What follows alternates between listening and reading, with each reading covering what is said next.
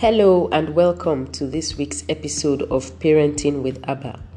It's interesting to note that when God gives children, He has expectations from those He gives them to.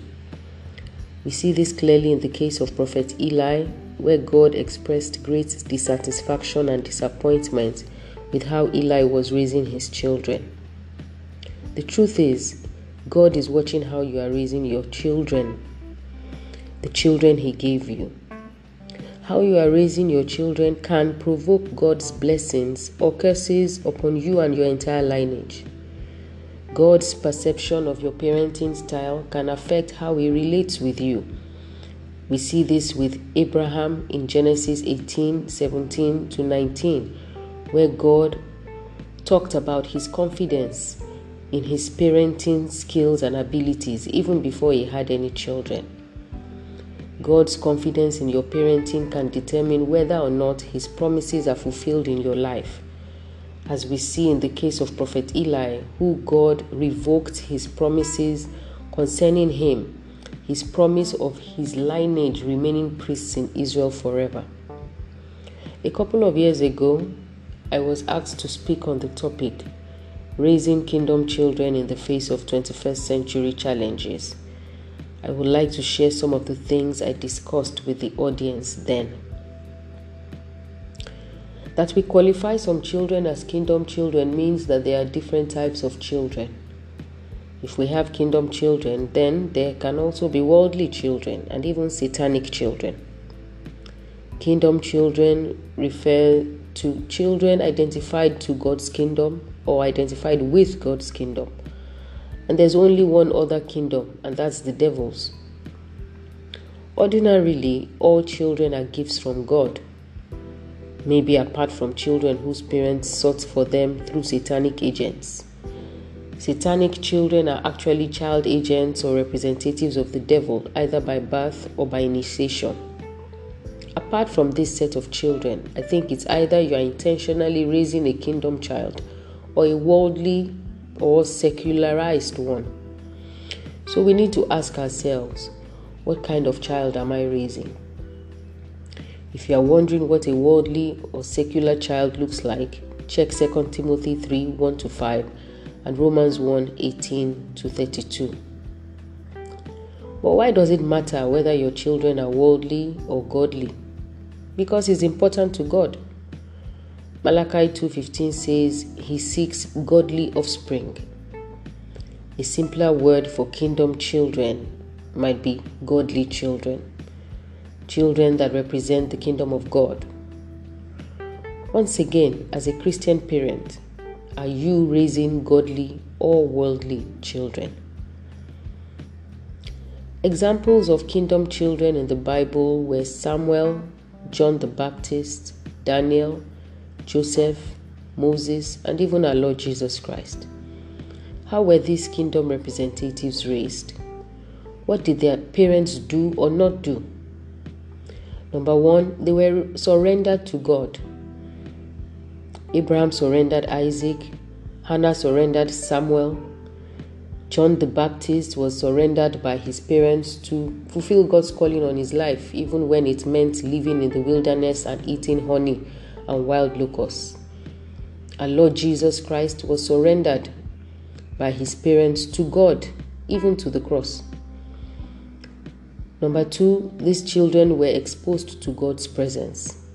In Luke 2:41, we see our Lord Jesus Christ at age 12, taken with his parents to Jerusalem. Number three, they were exposed to kingdom customs.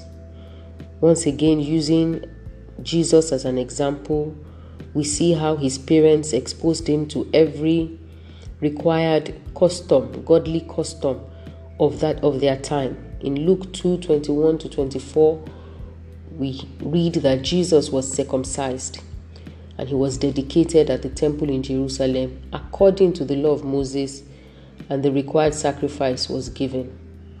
Have you exposed your children to today's kingdom customs, like salvation, water baptism, Holy Ghost baptism, Bible reading and memorization, giving offering, tithing, praying, fasting, evangelism, service and ministry?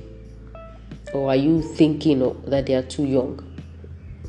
Number 4, the parents of these kingdom children in the Bible received, or in some cases actually asked and followed divine instruction for their special training and protection. Samson's parents asked the angel sent to them, "What will be the boy's rule of life and his work?" What an intelligent question. It's unfortunate that the boy made fatal mistakes that cut his mission short.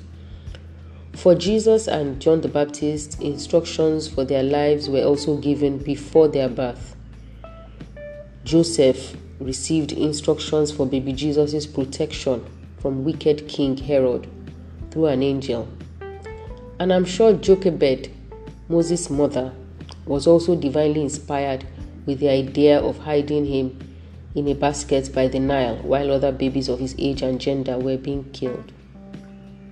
Number 5, these children have an early awareness of kingdom business.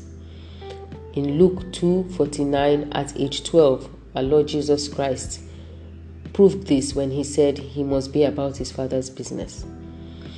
Also, these children were encouraged by their parents to fulfill divine purpose.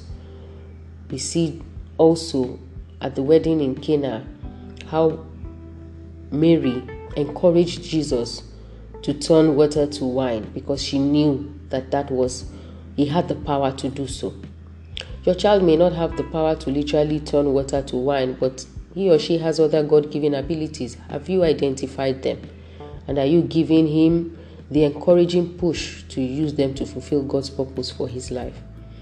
And whilst you are at it, does your child have the mindset that whatever her career in life may be, her number one assignment is to be about the business of our Heavenly Father? Instilling this mindset early would rid such a child of the insatiable monster called selfish ambition. So once again, have you surrendered your children totally to God to do as He pleases with them?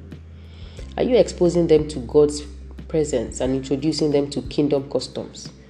Are you seeking and following divine instructions for their lives? And are you inspiring them to use their talents and skills in blessing others? Are you also encouraging them to use these skills and talents in expanding the kingdom of their Heavenly Father here on earth? Thank you for listening to this week's episode. And don't forget to follow me on Instagram at Funsho Chikezie and at Parenting with Abba. Enjoy your week. God bless.